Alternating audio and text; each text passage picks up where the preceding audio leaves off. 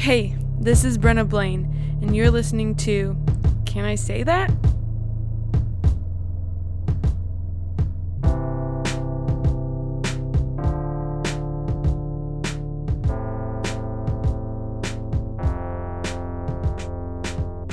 Hey guys, this week on the show, there is a lot of sexual tension in the room because... Why are you looking at me like that? What? It would help if you laughed. Anyways, if you haven't caught on by now, our guest this week just happens to be our co-host, Austin Blaine, who is also my roommate, coincidentally. Your husband. My husband. Yes. And it's your job today to explain to us the differences between biblical manhood and biblical womanhood. Super easy, obviously. There isn't any. There's no differences. Oh, okay. That's why. Show over. And we're done. Now we're gonna go put on my crotch list. Never mind. I was gonna say something about like clothing being, not gender specific. Maybe I shouldn't say that either. But before we jump into that, so Nike came out with a shoe earlier this week, maybe. That's it was not breaking news. Shh. Nike came out with a shoe that's like the Air Max. Have you seen those before? They're the ones with like the little plasticky cushion. Oh, okay, yeah. Sure. But they filled it with water from the Jordan River. Is it like And it has a crucifix on it. Is it like the Lecrae Air Maxes or something? I forget what it's called, but it's something about like walking on water. I don't know. I read the relevant. It's gonna crucifix your game. It is. They sold for like $1,400, but you can't get them for $1,400. You can bid on them starting at $3,000. I think this is when Jesus comes in and flips the tables. I think this is when you spend less than $1,000 to fly to the area, get some water, and inject it into your normal... Into your normal shoes? To your normal or maybe air or whatever. I think that there's like this... I'm going to get in trouble for saying this. I think it's really cool to go to Israel. I think it's like a Christian Mecca. We have made it a Christian Mecca. And here's the thing. I hate cats. So I will be caught dead in Israel. What? There's cats everywhere. They're disgusting. Why? I don't know. If there's cats everywhere, there's not mice everywhere. Sure, but I want to know what are your opinions on this like Israel craze for Christians? I don't think there's anything special about it in the sense of like Israel's not going to change your life. Jesus will change your life, and it's cool to see the places Jesus and the apostles were. But and I would like to do that, but it's not like I'm not going with you. Just kidding. Well, and I also feel like there's this weird trend of people who are like, I am a Christian and I'm going to Israel. And then they get there and they're like, the Jordan River, I need to be re-baptized starting now, today, in the Jordan River because... And then for whatever reason. Also, every summer camp ever. I'm rededicating my life to God, because the first time I meant it, but I sinned in between. Just for a second. What That's did you when. say? That's when is it once saved, always saved, or is it 4 times dunked, God's debunked? No, that's not right. But you know what I mean. And there's just like interesting things, and I'm like, why are you doing that? That I think from the outside looks confusing. I think the heart's usually in the right place, but yes, of the individual. But I guarantee you, if the individuals who are re-baptized in the Jordan River, if they were in some other part on earth walking by, let's say, a pool or an ocean or a lake or a river, I guarantee you they wouldn't have that... Wait, I should be rebaptized because there's a body of water right here. It's a cool thing. It's like being taught basketball by Michael Jordan. It's like, yeah, that person. Sure. Yeah. If you like old men who sell heat patches. Isn't that Shaquille O'Neal? Shaq? Okay, I want to get into the questions because I'm excited to learn how different we are. But before we jump into the conversation, I do want to say we had a lot of, we had the write in your own questions. We had a lot of people saying, well, what about intersex people, or what about transgender people, or people who don't identify with, let's say, traditional gender roles. This conversation, we are focusing on the specific genders that the Bible speaks to. That being said, we are hoping to have further conversations about non-cisgendered people and how they relate to God. And so this isn't us saying we don't believe in that, but this is simply us saying, well, let's start with what you and I know, because you and I are both cisgendered people.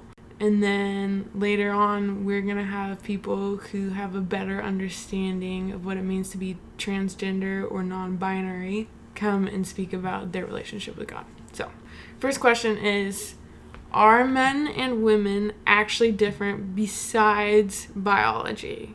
Yeah. So I think actually before we get into that and the rest of the questions, I kind of have some sort of prerequisite thoughts that might be good to start with that will help you and the listener understand really where I'm coming from and sort of some foundation of really how I approach this.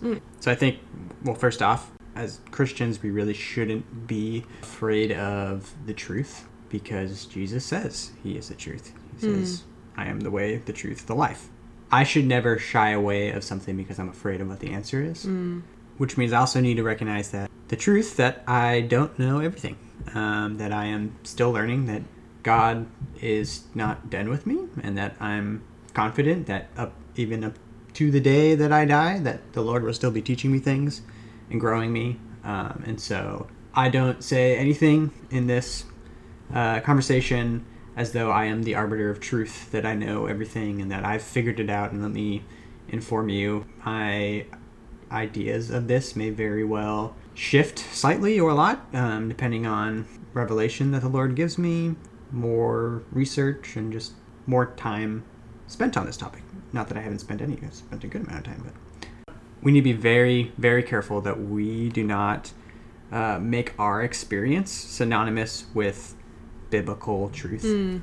So some of us may have grown up in a conservative Christian white nuclear home, maybe with parents that love Jesus. You grow up going to church every Sunday, but need to be very careful that we don't then look at everything in our life growing up and say, oh, all of that is biblical. All of that is what a Christian life is supposed to look like, what relationships are supposed to look like, all of that. Or otherwise that we don't look at in the Bible to indirectly affirm our own experience. So maybe you're like, well, I grew up and my dad worked and my mom stayed home, cooked and cleaned. And the Bible has passages about wives submitting to their husbands. And so, it looks like my parents' relationship was biblical and matches that. So any other relationship is unbiblical and they're missing the point. Or maybe it's like, well, my mom, she didn't work. She stayed home and homeschooled me. And so moms who don't do that, they aren't really raising their children well, and they're not being really good mothers or caring mothers. Or we actually see that there's almost a parallel in worship. That historically missionaries, say like white European missionaries, would go to Africa and they would plant a church and they would share Jesus with people. And then they'd be like, okay, well, how do we worship? Well, we have these choral songs with 4-part harmony in English. So we'll teach them these songs that we know in English, and this is what they'll sing. And you can go to churches, and certain churches in certain places in Africa, and they'll be singing these old 100-year-old songs in English. And it's like they kind of went, well, this is our experience, so this is what worship needs to look like for you, rather than saying, well, this is what worship looks like for us. What can worship look like for you that is biblical and truth-filled? I mean, I guess another way of putting it is like our upbringing does not equal biblical truth. Yeah. It can, but it doesn't necessarily. And so, like I, for example, grew up in a super loving, but secular kind of agnostic somewhere in their home. Like I had a children's Bible, but that was the only Bible, and I don't think it was used for anything other than like reading me bedtime stories maybe once or twice. I don't even have any memories of it actually being read. So I need to be super careful. I didn't become a Christian until I was 18 out of high school. So I need to be very careful when I'm approaching scripture that I'm not looking at it through my lens as truth and going, oh, that's dumb, or oh, that's outdated because I don't understand it or have a context.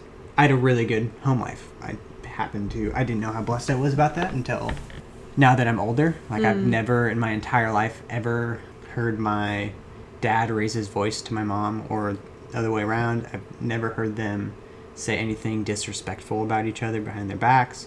But that doesn't also mean that I go, well, that means my parents' relationship, because it was good, is exactly a biblical relationship. I need to copy that in a different way. And so I need to be really sure, you as a listener, and you, Brandon, need to be really sure that when I'm reading scripture, I'm not having a confirmation bias of my experience or my beliefs, and that I need to have an open heart and be willing to be wrong, because I know that I am. All the time the Lord convicts me about certain ways I do things or ways I think that, like, maybe I didn't even question it.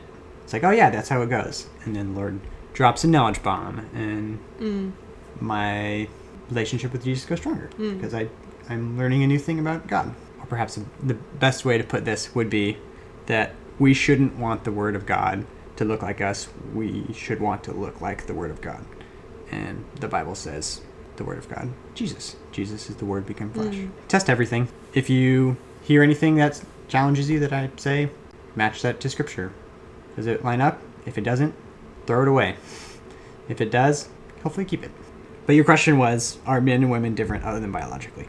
Being biologically different is actually a pretty big deal. It's almost, I feel like sometimes we kind of go over that. It's like, well, we're the same, right? Other than biologically. Maybe it's stated or inquired that way. Like, we wouldn't say, like, well, other than biologically, rats and humans are the same, right? Like, we both have relationships and we have problem solving and we need food and sleep.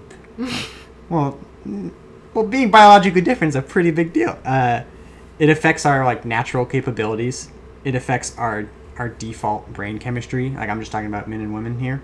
I remember in middle school hearing about a study, and so I had to actually look it up recently because I was like, was this just one of those weird, like, one person does a study and they want a result, so they say it? But I found other studies as well. So, like vaccinations. Okay. But it was done actually last year, beginning last year, and probably the year before, that it shows that women's brains are more active than men's brains. What? Yeah. I'm shocked. Sorry. Actually, the original study I heard it said something like almost 2/3 more active. That does not surprise me. In a woman's brain, there's more blood flow to the limbic areas of the brain, which could explain why women seem to be more prone to anxiety and depression. That's the part of the brain that deals with that.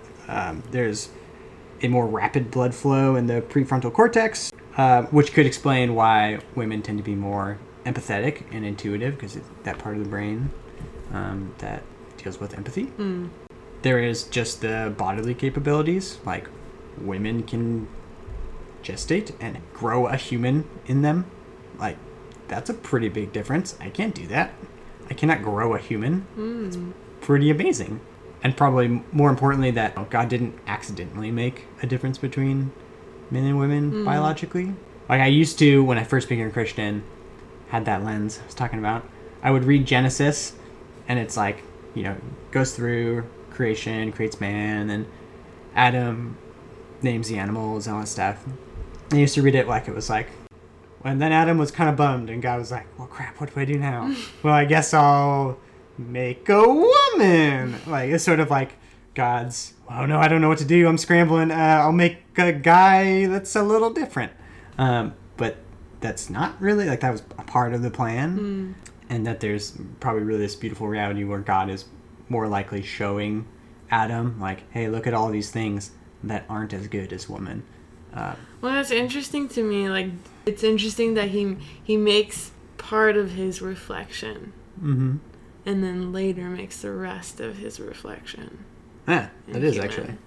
And so really these differences biologically, they dictate a lot about, like, our default strengths and weaknesses. So even within me being a man and there being another man, say this other man has crippling, chronic depression and anxiety, like, yeah, we're the same. We're still humans created in the image of God. But I wouldn't be like, we're like the exact same person, right? Other than this crippling depression, anxiety. Yes, but that's also a huge difference between how our day-to-day looks and how our thought process would look. Let's just say I've never dealt with any sort of depression or any sort of mental illness of any kind. How I would relate to God would be very different than how this other guy would relate to God. And so this biological difference, I would say, is on purpose by God and affects how we, each man and woman, encounter life and encounter God. And I would say, and as you even said, we're both distinct, unique image bearers of God.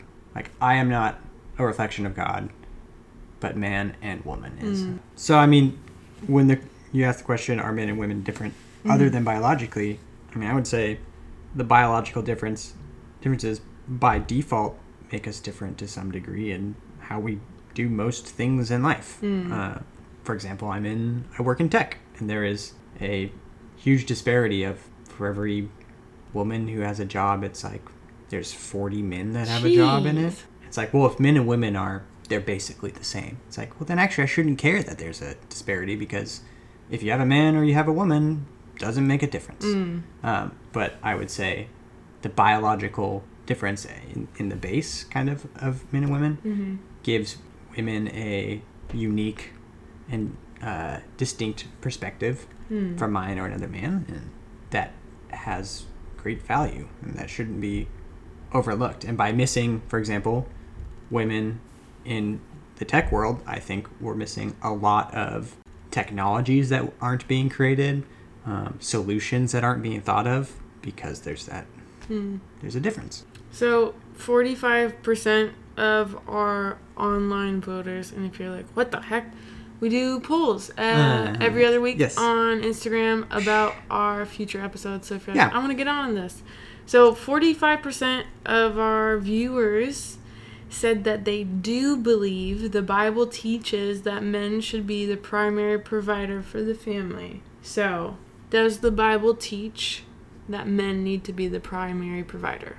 Sure. Well, so it kind of begs the question, what does primary provider mean? Does that mean they make more money than the woman? If that's the case, I don't see that anywhere in Scripture. There's nowhere in Scripture that says, and the man shall make more money than the woman. Thus says the Lord. Like, that's not a thing.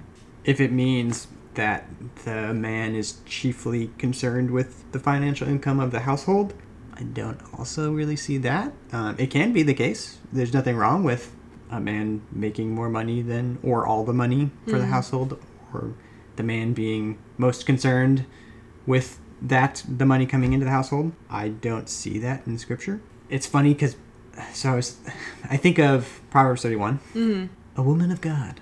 But how it always aggravates me when people quote it, because it's like they quote the worst parts. Yeah, they do. It's like, what? Other than the first 9 verses that really have nothing to do with, it's almost like it's the carryover of Proverbs 30. Yeah. But verse 10 through the rest of it is like the woman of God. It's not what the title is, but that's what we call it. And in verse 15, talking about this woman, it says she provides food for her family. And that's not like she cooks food for the family. Like, she provides the food for the family. It's in verse 17, it says that she works vigorously. And in next verse 18, it says she sees that her trading is profitable. And you get this image. It's not like even a fleeting verse. It's like 3 verses back to back where they're talking about describing how this woman is like, she's a boss. She's a business woman. She has her own business. She's buying and trading land. It talks about she is a hard worker. It says her verse 18, the second half, it says her lamp does not go out at night. Like, she's burning that midnight oil, as we say. Like, she's making money for her household, and she is then using that money. It says in verse 16, she considers a field and buys it. Out of her earnings, she plants a vineyard. So it's like, she's not like, oh, husband, can I have a few dollars to, like, I don't know, buy this thing. She's like, she's making money. She's using that money to make more money and to buy things. She's trading stocks. She's down on the floor. Buy, sell. Yes. And so it's interesting that we so often think about in our like Western world, our like post World War II nuclear family type of thing. The man makes the money and the woman stays at home and takes care of the kids, or is a trophy wife or whatever. But that like me. No. But the biblical, you see in Proverbs talking about this, a woman is like, she's making money and she's using that money to make more money, and she's using that to provide for her family. I see that more than I see the opposite. When it talks about men like being a provider for the family, it mostly talks about men being in charge of the spiritual well-being of their family. I mean, really, the ultimate model of a biblical man would be Jesus, and Jesus did not make money. He was not concerned with making money. He was concerned with greed in our hearts for money. Also, Peter was married. We see that in Matthew chapter 8, verse 14. It talks about, he mentions Peter's mother-in-law. So it's like, if the man's main job is to worry about the finances and be the financial provider of the family, then how is Jesus okay with this guy following him around for 2-3 years when he's married? He's supposed to be working, providing. Well, devil's advocate, he was doing missions work. Sure. And his wife was supporting him But financially.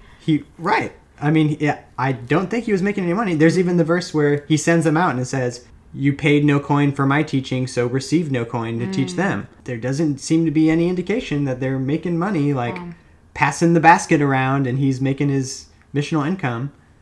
So if the biblical precedent is, hey, men are the provider, they bring in the money, Jesus had no problem with Peter not doing that. So yes, it's interesting because on our polls with the same amount of people voting, only 30% of people who voted believe that women, that the Bible teaches that women should be the primary caregiver of children. So is it a similar answer? Yeah, somewhat. I mean, so you said primary, but I guess I'm going to say this. Should women take care of the kids? Absolutely. Should a mother should be a mother. Should a father be a father? Yes, a father should take care of the kids. Another way of thinking about it would be, does the responsibility of the children's well-being automatically and always fall on the shoulders of the mother primarily? Similarly, to the last question, I don't see this clearly mandated in Scripture. There's no, that I can think of or know of, any explicit Scripture that says, and the mother shall take care of the kids. Like, that's not a thing. I do see the eldership qualifications in 1 Timothy chapter 3, where it says, must be above reproach, the husband of one wife, sober-minded, self-controlled, respectable, hospitable, able to teach, not a drunkard, not violent but gentle, not quarrelsome, not a lover of money. He must manage his household well with all dignity, keeping his children submissive. And it's interesting that he talks about managing his household, and then he feels it necessary to specifically say, also, he is in charge and responsible for the children. But he also does not, I was thinking about this, doesn't make the comment, also, an elder, his wife must be submissive. It's very interesting that that's a total aside. I have some things I have to do. I'll be right back. No! That's super interesting. Okay, but I think some people would argue with that line. Okay, I'll pull something out of my childhood. I think my parents parented more towards, I would say they had a very moderate stance in parenting. I think it was healthy, if we're talking in terms of complementarianism versus egalitarian. But there were certain times when I got in trouble and my mom would be like, you're going to call your dad and talk to him on the phone. So, like, I think there are people who are like, oh, that really just means that, you know, if your kids are acting bad, you have to put them back in line, whereas everything else your wife does the rest of the time. I think it can be that way. It can. I don't know if that's the best way. Well, and I guess here's another question. Does the Bible leave room for these, what we would see traditional roles as the mother staying home, taking care of the children, the father making money? Does the Bible leave room for those roles to be reversed? Can a mother work and make the money, the primary income, work a 9 to 5 or whatever it may be, and can the father stay home and be the primary caretaker of the house? And can that be healthy? This is probably one of the most difficult questions to me that I have probably changed the most over time. Kind of gone back and forth. So I kind of think of the hypothetical situation. The mom is a surgeon who makes a lot of money. I know a couple of those. Yes. And the father does something else that makes nowhere a fraction of the amount of money, which doesn't make his job any less value necessary. I'm just saying. Her financial income is significantly more than the husband's. To me, it would make more sense if the husband's job is to think of the financial situation of the household. Would it not make more sense to say, we'll be in a better financial situation if the mother goes back to work, if that's her desire, and I stay home and take care of the kids? You'd be putting your family in a more secure financial future. I don't see in Scripture, this is another place where I don't think it's totally unreasonable to read all of Scripture and come to the conclusion that, the husband should be concerned with money, the mother needs to stay home. I mean, there is some biological, right? Like a woman can produce milk for the baby. What? Yes. Surprise. Sort of irrelevant nowadays because we have formula that anyone can go buy formula off a shelf and the baby will survive and thrive and do great. Yeah, maybe some people disagree. My kid? Yeah. Our chunky boy. But there is I don't think someone who would say that would they're totally just rude and wrong and outdated or something. I don't think it's wrong to do that. There's nothing wrong for the mother to stay home and the father go back to work. I don't see that Scripture, again, there's no and the mother shall take care of the kids and the father shall go attend to business. Proverbs woman seems to have a family that she's taking care of and has gone back to work, if you will. So to me, yes, it's an open-handed, either case. I think the more indirect answer would be what the husband and the wife, or the father and the mother, have hopefully beforehand talked about and come to a conclusion together of what is best for the family. Yeah.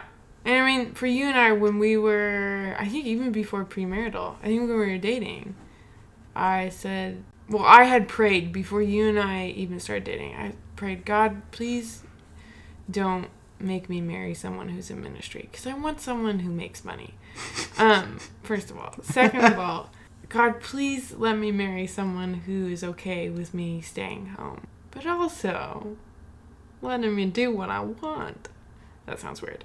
I think the Bible, I think Jesus speaks to husbands and wives coexisting in a lot of give and take most of the time. In this, hey, if your wife is super smart and has a good job because of that, and you can be a capable parent to your children, then your wife should go work and you should stay home with the kids. Vice versa, if your wife wants you to make money for her so she can, I don't know, say, spend it all on theology bills. This sounds familiar. Then do that. Do that. Or to put it in a biblical way, men are given the commandment, if you will, to love our wives. If loving your wife best means letting her go back to work, to use the gift that the Lord has given her, and for you to stay home for a temporary period of time or an indefinite period of time, then I think if that's the most loving thing you can do for your wife, that's what you should do, in my opinion. And we'll take a short break for sex. Oh my gosh. Okay, following that, or this idea of, complementarianism and egalitarianists. Does the Bible dictate who should have the last word? Who makes the final choices in a marriage? Traditionalists would, I think, generally say men. This is probably the second most difficult question for me that I kind of go back and forth. Because my upbringing was very, very egalitarian. My parents would always default to pretty much whoever responded first. And by that I mean, like, hypothetical situation that probably happened for all of us. We want to see a PG-13 movie, and we're 9 years old or whatever. If I ask my dad, he won't think about it. He'll just say yes. Right. Yeah. You ask your mom, she goes, no. Yeah. Or at least, well, what's a PG-13 for? And you're like, snoo, snoo. Yeah. But, like, in my parents' situation, if I had asked my mom and she said no, and I don't actually remember specifically what it was, but I do have this memory of me asking my mom, her saying no for whatever it was, and then me being like, I should have asked my dad. He'll say, I'll go ask Dad. He'll say yes. And asking my dad and him going, yeah, sure, whatever. Mm-hmm. But then as soon as my dad found out that my mom had said no, he revoked his yes because he wanted to honor my mother. My mom had said no. So he was saying, okay, she already gave you a no, so my answer is actually no. And they would, in that sense, defer to each other. So that's my default, what I come to. What I find biblically is that ultimately, yes, I would say that there is this sense of stewardship that the husband, because there's that image of, right, Jesus is the head of a husband and the husband is head of the wife. What it's always attached to, which I'm really glad it is that, right, the husband has this, if you will, authority in position, but that also comes with laying your life down for your wife and living in a way that is most loving for your wife. And so, although I would say technically yes, I see biblically that the husband has the last word or has the final say, whatever you want to say. It's also unbiblical and unwise for the husband to just be a dictator or chop off the tater and be what the heck? I'm trying to say be a dick. I immediately thought of potatoes when you said that. Throw those tater tots. To just say, no, you can't do that. Yes, you can do that. No. What me. Because to be selfish is not Jesus-like or biblical. The image is that the husband is laying his life down. And do you think in this structure that Jesus, husband, wife? Yes. Husbands, I want to make this very clear for this podcast. Yes. That men are not over women, but it's only in the biblical marriage construct that we see husbands, that wives submit to their husbands. Yeah, there's nowhere in Scripture that says women submit to men. That's not a thing. It's a wife submits to her husband specifically. So that specifically, do you think that is the Bible being pro-patriarchy? I'm not sure. I see it more as their peers, and it's just that the husband has the ultimate responsibility. It'd be like if you were a CEO and you had 2 VPs, and it's like, okay, well, you're ultimately VP number 1. You're ultimately responsible if things get screwed up, but you're both responsible, and you both have authority, and you both have giftings and leadership and all that. So to me, it's not about even that the wife is lower or lesser or something. Do you think God would have put in place that mandate had the fall not taken place? Because it's interesting to me that pre-fall we see God in the Bible, the language that is used for helper, right? We talked about this in the podcast with Matt. My mind got blown that whole episode. You'll notice I asked like one question the whole time. It's basically just jaw dropped. That the word used for a helper is the same word that Israel uses when they call on God. So it's obviously not this like, you need an assistant. Yeah. It's this assistant to the regional manager. You need someone. Matt said it really well. I can't remember what it is, but you need to call on someone who can support you. And then we don't see anything after that until the fall. We don't see this husbands over your wives until post-fall. And I wonder, did God not have enough time to get to the rest of his script before Adam and Eve screwed up? Like, what was God's original plan? I don't think you have an answer, because I don't think a lot of people have an answer. Man, my God. But it's just interesting. Was God's original plan that there would be co-reigning and co-authorship and co-everything, and that there wouldn't be this God, husband, wife, but that it would be God and then equally down to husband and wife? Yeah, that's what I see. And I even see that indirectly affirmed throughout Scripture, and in some places even directly, I'd say. So even going back to the eldership thing I brought up, where it said manages his household well.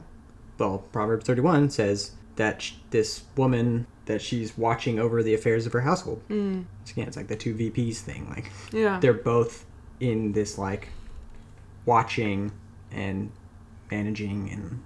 Yeah, now that you say that, it does make it more interesting that when he's like, hey, men can only be elders. Okay, sure. But also, he's like, make sure your kids are in line. Doesn't say anything about the wife. So yes, if it's not clear to me, I would say husband has the ultimate responsibility. Both of them have responsibility. If I as a husband am not valuing and seeking your help in anything and everything I do, then I'm really not like, I don't think our marriage would be as strong as it could be, you know? Yeah. I've thought of the image of, imagine I'm working, my car broke down, and I need to fix my car, and I have this book that is the most perfectly intuitive answer to all the problems of my car. Specific year, model, every single thing that can go wrong, step-by-step instructions with pictures and everything. And I'm like, well, you know what? I'm a man. I can solve this. I can fix this. I can figure it out. I'd be foolish. I have the book that tells me that has expertise. It tells me what to do. And in the same way, if I'm married and you have expertise over something I don't know that much about, I'm a fool to say, no, I can do this.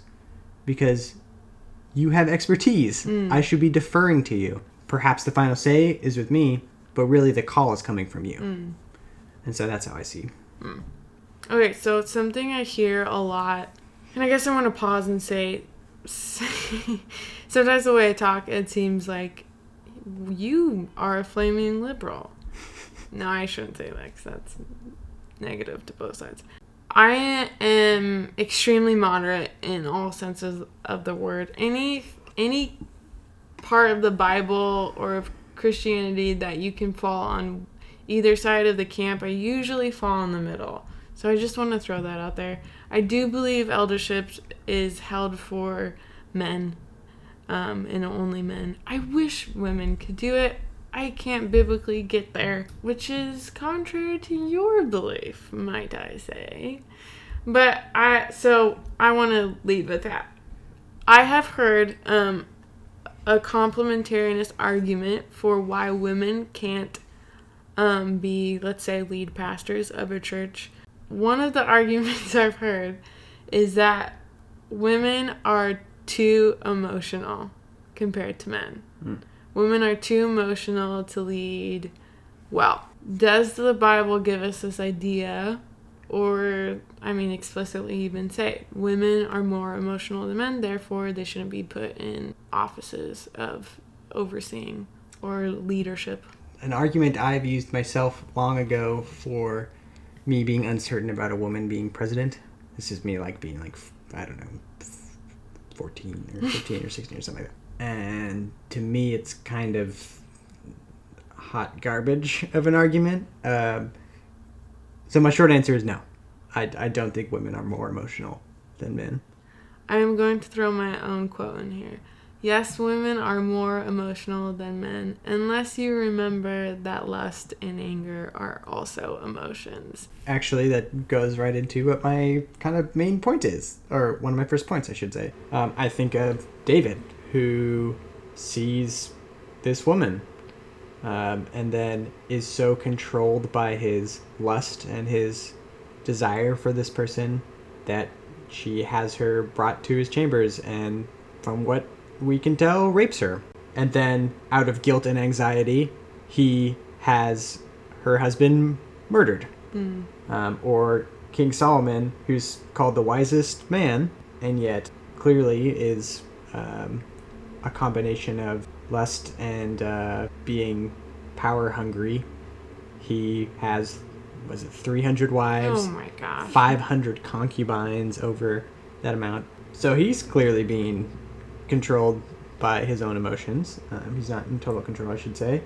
Or of the Pharisees with Jesus, who are just constantly angry at him and trying to have this like pride issue that they're constantly trying to trap him and prove him wrong so that they can be right. And you just see all these men like acting out of guilt and covering up things and lying and being totally controlled by their anger. And that is 100% men being emotional.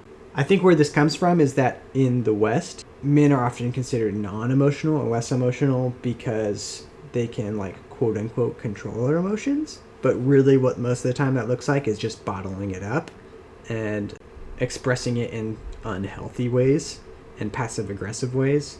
And more often than not, I would say, well, let me put it this way. If your thought life is uncontrollably plagued by an emotion, you actually don't have control of your emotions. Just because an emotion doesn't directly cause an action, if it is directly like controlling your thought life, you also are emotional. Like and emotions aren't bad, just to be clear. Emotions are, I would say, actually a gift. We see Jesus being correctly emotional, in weeping and being very frustrated. And so if anything, I tend to see in the Bible, the women in the Bible tend to respond in an emotionally healthy and and they actually respond correctly to their emotions. I think of the woman at the well, who Jesus totally calls her out on her life of continued cyclical sin of marriage, divorce, marriage, divorce, marriage, divorce. She's living with her boyfriend, and her response is that she goes, oh wow. She doesn't shut down or like operate out of guilt. She goes, oh, you're a prophet. And then Jesus, oh, you're the Messiah. And she goes and immediately tells people about Jesus. That's her response. I think of one of my favorite from the Old Testament. Abimelech is, he's going to go burn down the city. And he gets all these bundles of wood and has all his men get these bundles of wood. And everyone, all the men and the women cower in this tower, and they're just hiding from this guy because he's overtaking the city. And oh no, and they're just cowering in the corner, which it'd be a scary situation. I'm not like totally, but who kills the king? Who kills the antagonist? A woman. She picks up a millstone. You do. Yeah, like what the heck? Those are, yeah. And throws it down and crushes the guy's head. Like, this woman isn't operating out of fear, but goes, here's the situation. How can we overcome our enemy? And she operates out of courage and, like, trust, I would say, really, that she could trust with God, that she could get through the situation. Or I think of all the apostles. Jesus is like, hey, by the way, third day I'm going to rise. And it's third day, and they're just like in there, I don't want to be seen. I don't want people to associate with him. And Martha and Mary are like, well, let's go check out the tomb. And they have this, like, I would say, faith. And then they see Jesus gone. And they immediately book it back and are like, Jesus did what he said he was going to do. Or the woman with the alabaster jar, who's like, she's so overcome by the emotion of who Jesus is that she just, like, freely, she lets it go. She's like, I don't care how much this is worth, because you're worth more, Jesus, and I'm going to show that to you. And what are the men's response? The men's disciples, they're like, probably, it seems like, a little envious. One of them's greedy of the money they could have made with it. So I like continually see in the Bible that women, they're the ones who, yes, have emotions just like guys do, but if anything, they have a more level head of letting them, not covering up or bottling up the emotion, but correctly letting the emotion bring them to a response, which is what as I said before, what I see in Jesus. Jesus felt the full range of emotions. He wasn't manly because he didn't have emotions. If anything, he was, I guess, manly because he was emotionally healthy, and he felt the emotions and responded in a correct way. So a few months ago, Desiring God put out an article about how men being effeminate is a sin, and I was shocked. And I did some reading, and of course, Desiring God, like I think they do a good job of quoting scripture and wanting to be true to the authority of God. They're Calvinists. They quoted and they used the KJV, King James Version of the Bible, of 1 Corinthians 6:9, which would choose the word effeminate. When it says, don't be deceived, neither fornicators, nor idolaters, nor adulterers, nor effeminate, nor abusers of themselves and mankind. When it's talking about the unrighteous will not inherit the kingdom of God. I thought that was interesting just because I believe it's the KJV and then also the NASB are the only two translations that choose to use the word effeminate. Now, if we look in the NIV, the ESV, a handful of other English translations, they use the word homosexuality. I would not have a problem with the article if it was talking about homosexuality. However, Desiring God seemed to key in on men with effeminate qualities, like men who liked to wear pink, men who talked with lisps, men who were more delicate, men who like quote unquote stereotypical more girls, like let's say dance in theater and things like that. I thought that was a wildly inappropriate translation of what the Bible actually means. So is it a sin to be effeminate in the way that we understand it in today's Western culture? Wait, it's interesting that King James Version, since that's English, that's not the English we speak from, when was that first? 1500s? Yeah. It's either 15 or 16. So 400 to 500 years ago. So it's very different meanings of words, but there's a lot of unpacking for this. And this question starts to kind of border the non-cisgender and all that, which is not our purpose for today. So there's a few things. I have probably 3 prayers that are very consistent in my life that I pray almost daily. Not out of some sort of weird, like, not that all rituals are weird or wrong, but just because it's something that for me in my heart is like every time it's true for me. And so 2 of those. One is just a simple like, Lord, help me be the man you created me to be, and you want me to be.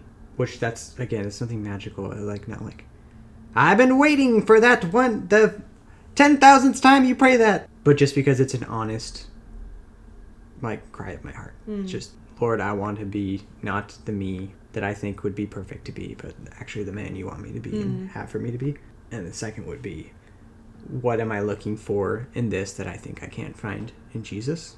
Which is an unfortunately common prayer in my life. Just getting enamored by things, getting tunnel visioned, thinking, oh, if I just had that thing, or if I just got that house or that job or that promotion or that got to go on that trip or got to do that thing or got to meet that person or whatever.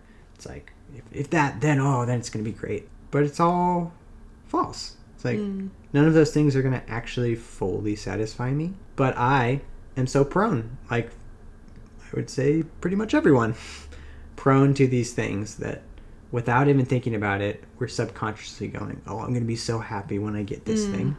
And so, like, when we're talking about is being feminine as a man a sin? Essentially is the question. So culturally, I would say, and it varies what this looks like for each culture, but we have these things that are sort of established as these are men things, these are women things. A lot of times they're dumb. It's like, blue is the male color, pink is the female color. Like, that has no bearing on anything. It's just someone decided, probably someone in like marketing decided this at some point in time, and then it just became so popular that it was a thing. So often we push back by saying, boys don't do that, or girls don't do that. Sometimes for good reasons, sometimes for bad reasons. But when I see an individual pushing back on like a cultural or culturally established norm, I have to ask myself, and if relevant, the person, like, is this simply because of the thing? Like, is it a girl that likes dirt bikes? Well, dirt bikes is usually like a guy thing. Well, is it just that you like dirt bikes? Like, there's nothing in the Bible that says women can't like dirt bikes or dirt. Or is it because that individual, say this hypothetical woman that likes to ride dirt bikes, is it you're attracted to that because it's culturally a male thing and you feel attracted to being how our culture interprets masculine? In other words, is it the thing that you are attracted to, or is it what you identify in your heart as you wanting to be that thing, or that you think that thing will fully satisfy you because of that?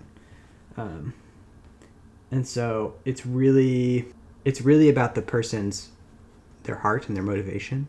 As Christians, and even as non-Christians, we sometimes come to the conclusion ourselves, she wants to ride dirt bikes because she feels this. That's what I believe, so you can't do that.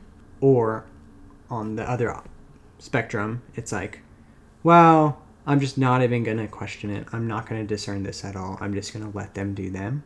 So when we ask, is this in for a man to do something that is, say, feminine? Well, how are we defining something as feminine? Is it that it's biblically something that was mandated as female and now this man is wanting to do that? Or is it just a cultural norm that we've decided is feminine because we decided that? And be very careful about not misidentifying those things. Similar to, just as I said at the start of this, that we have different upbringings, and a lot of times we muddle up that, like, what is biblical and what is just our experience.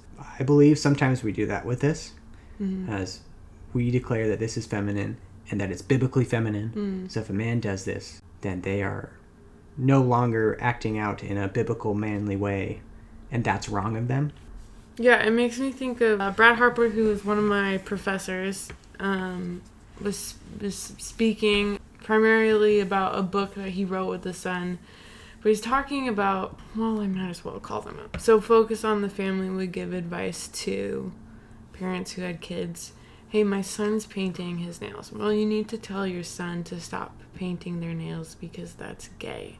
Yeah. I think when we make statements like that, especially when we make statements on the outside, when we say things out loud, we can lead people to question things that were never there, especially young people. Yeah. As I said, it's very difficult because you don't want to not use discernment, or you don't want to just let everything slide as it's nothing. It's just pressing back against culture. But you also don't want to be jumping to conclusions. And I also want to say, like, I don't think there's anything that you can do that's, like, gay unless you're having, like, sex with the same sex person. Right. Like, for you to call something gay is completely irrelevant and inappropriate. A situation is not a sexual orientation. I mean, there's plenty of things for me. I don't think of myself as, culturally super effeminate, but there are things that bring me great joy. People might say that. Like, I used to drive around delivering pizzas and listening to opera because I liked opera. I do like opera. I think it's great. I love sitting down, listening to music, and like the idea of just listening to worship music and like painting watercolor sounds amazing to me. That sounds like expressing myself in that way is awesome. In middle school, in high school, I loved poetry. I wrote a lot of poetry. Meanwhile, I'm over here the entirety of my life, like looking and figuring out how can I own as many motorcycles and trucks as possible by the time I'm 30. So I guess that brings us to another good question, especially now, it's 2019, with where fashion is. Can we wear whatever we want? Can you wear a dress? Can you wear makeup? Do clothes have to belong to a specific gender? Yes, but also no. I think if you're a follower of Jesus, so kind of one of the meta narratives of Scripture is God constantly calling out his people and making them like Israel, making them distinct and separate from other people, and being like, these are my chosen people. And you see all these weird, to us in 2000 something in the Pacific Northwest in America, we see some of these like, what the heck? They're not allowed to marry someone from the other. That seems racist. Or they're not supposed to mix different types of like wool and linen, I think it is. Mm-hmm. And they're not supposed to eat these things and do these things. And we're like, that seems crazy religious. And it does, because I think we're not in that time period. We're not living and seeing that God is making his people in even the smallest ways distinct and separate. These are my people. And we see that even, I would say, through the New Testament of like Jesus coming and coming as a Jewish man, primarily making followers who are Jewish and ethnically speaking. And so I think as Christians, we kind of need to ask ourselves, if we're talking about wearing a certain item, like, why do we want to wear this certain item? Is it just purely because we think this article of clothing is cool? Or is it because if I want to wear a dress, is it because in my heart I'm identifying as otherwise effeminate, I should say, and that's my motive? And either way, what does culture see in this? I think sometimes it's easy to be like, well, only what God thinks about me matters. Well, that's not entirely true, because even for like the third time, going back to the elder qualifications, talks about like it's good in the eyes of the outsider. And there is this reality that how people see you is how people will see the church, is how people will see God. And that's mostly relevant to this conversation of like, if you're rude and selfish, people can go, oh, people who follow Jesus are rude and selfish. So a situation in my own life, I love beanies. Historically, as an adult, between like first brisk day of fall until like a month into sunny spring even, I'll be wearing a beanie, or toque for the Canadians out there. And I would wear it all the time because I don't have an issue with that, and people my age don't have an issue with that. I would wear it when I played drums on a Sunday or Wednesday night or whatever. I would wear a beanie because I'm a skinny man that is constantly cold and I like to be warm. But I came to the realization, and the Lord convicted me, that there are people, for example, when I wear a beanie playing at church on a Sunday, that there are people of an older generation that are in the church that when they see me wearing a beanie, because of their upbringing, their culture, that is disrespectful to wear a hat when you're worshiping. And they are going to be, if nothing else, they're going to be interpreting like dishonorable for a man to cover his head. Whether they're in the right or I'm in the right, it's irrelevant, because I shouldn't be causing my brother to stumble. And so if it is an issue, if it's not an issue for me, not an issue for some of my peers, but it is an issue for other of my peers, it is loving for me to abstain for their sake.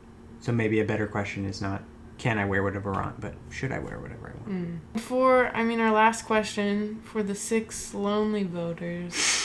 This makes me sound like I'm trying to shame you. I'm not. If you voted this way, welcome to the conversation.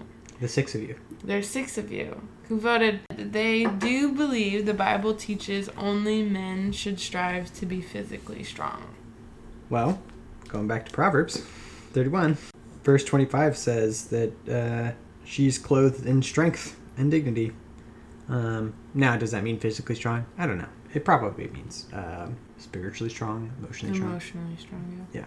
But in verse 17, it says, she sets to her work vigorously. Her arms are strong for her tasks. That must be a metaphor. It can't possibly mean she has biceps. Well, we all have biceps, actually. Yes, women can be strong. This image of a... But can they strive? Should they strive to be physically strong? Almost an irrelevant question, because even Paul talks about, for men, that he says, 1 Timothy chapter 4. So he's literally talking to Timothy. And he says in verse 7, have nothing to do with irrelevant, silly myths. Rather, train yourself for godliness. For while bodily training is of some value, godliness is of value in every way, as it holds promise for the present life and also for the life to come. I think this is really more of an issue of our culture. Not only our culture, but for the culture that we are in. That women tend to be over-sexualized. They tend to be portrayed as, think of pretty much over half of the stories you remember as a kid. Some woman in need, trapped, and some strong man comes and saves her. It's like this. It's not necessarily anti-biblical, but it's not biblical. It's just not really a narrative we see. I think of when I was in Nepal doing missions work there, that there's women that would lug around over 100 pounds just on their neck and head, how they pretty much everyone carries things in Nepal. Instead of wearing a backpack, it's a sack on your back that goes around your forehead, and you carry it with your neck and your back. And women just otherwise in developing nations, some women in parts of Africa that carry their babies around all day, every day, while they do everything until the child is 3 in certain parts, because of there being black mambas and things on the ground that can literally kill their child. They have to keep them safe. They have to keep them off the ground until they have some cognitive ability to be oh, that's bad. Women are actually really physically strong. There is no scripture that I know of that says that women can't be strong. The only verse I really think of is in 1 Peter. It says in chapter 7, likewise, husbands, live with your wives in an understanding way, showing honor to the woman as the weaker vessel, since they are heirs with you of the grace of life, so that prayers may not be hindered. And before that, in verse 6, it says, as Sarah obeyed Abraham, calling him Lord, and you are her children, if you do good and do not fear anything that is frightening. There's many ways to interpret that. I'm just saying, even if you interpret that as women being the weaker physically vessels, even if that's how you interpret the scripture, there's no affirming of, and you need to stay that way. I do not know of any verses in all of scripture that says women are dainty and they must remain dainty, or men, you are physically strong and you need to become even physically stronger. Once again, Jesus is the ultimate image, and he wasn't a buff bodybuilder. There's no scripture that the glory of woman is her weak physical weakness or any of that. So can women be physically strong? Yeah. Can women be not physically strong? Yeah. I would say there's no scripture that is... It's not unbiblical for a woman to be physically strong. I would put it that way. So coming to an end, is there a good way you can reiterate basically everything we went over today? Yeah. If you're a woman, you should strive to be the woman that God has you to be. And if you're a man, you should strive to be the man that God has for you to be. And that you should know Jesus. And by knowing Jesus, you will become more like him, who is really who we want to be.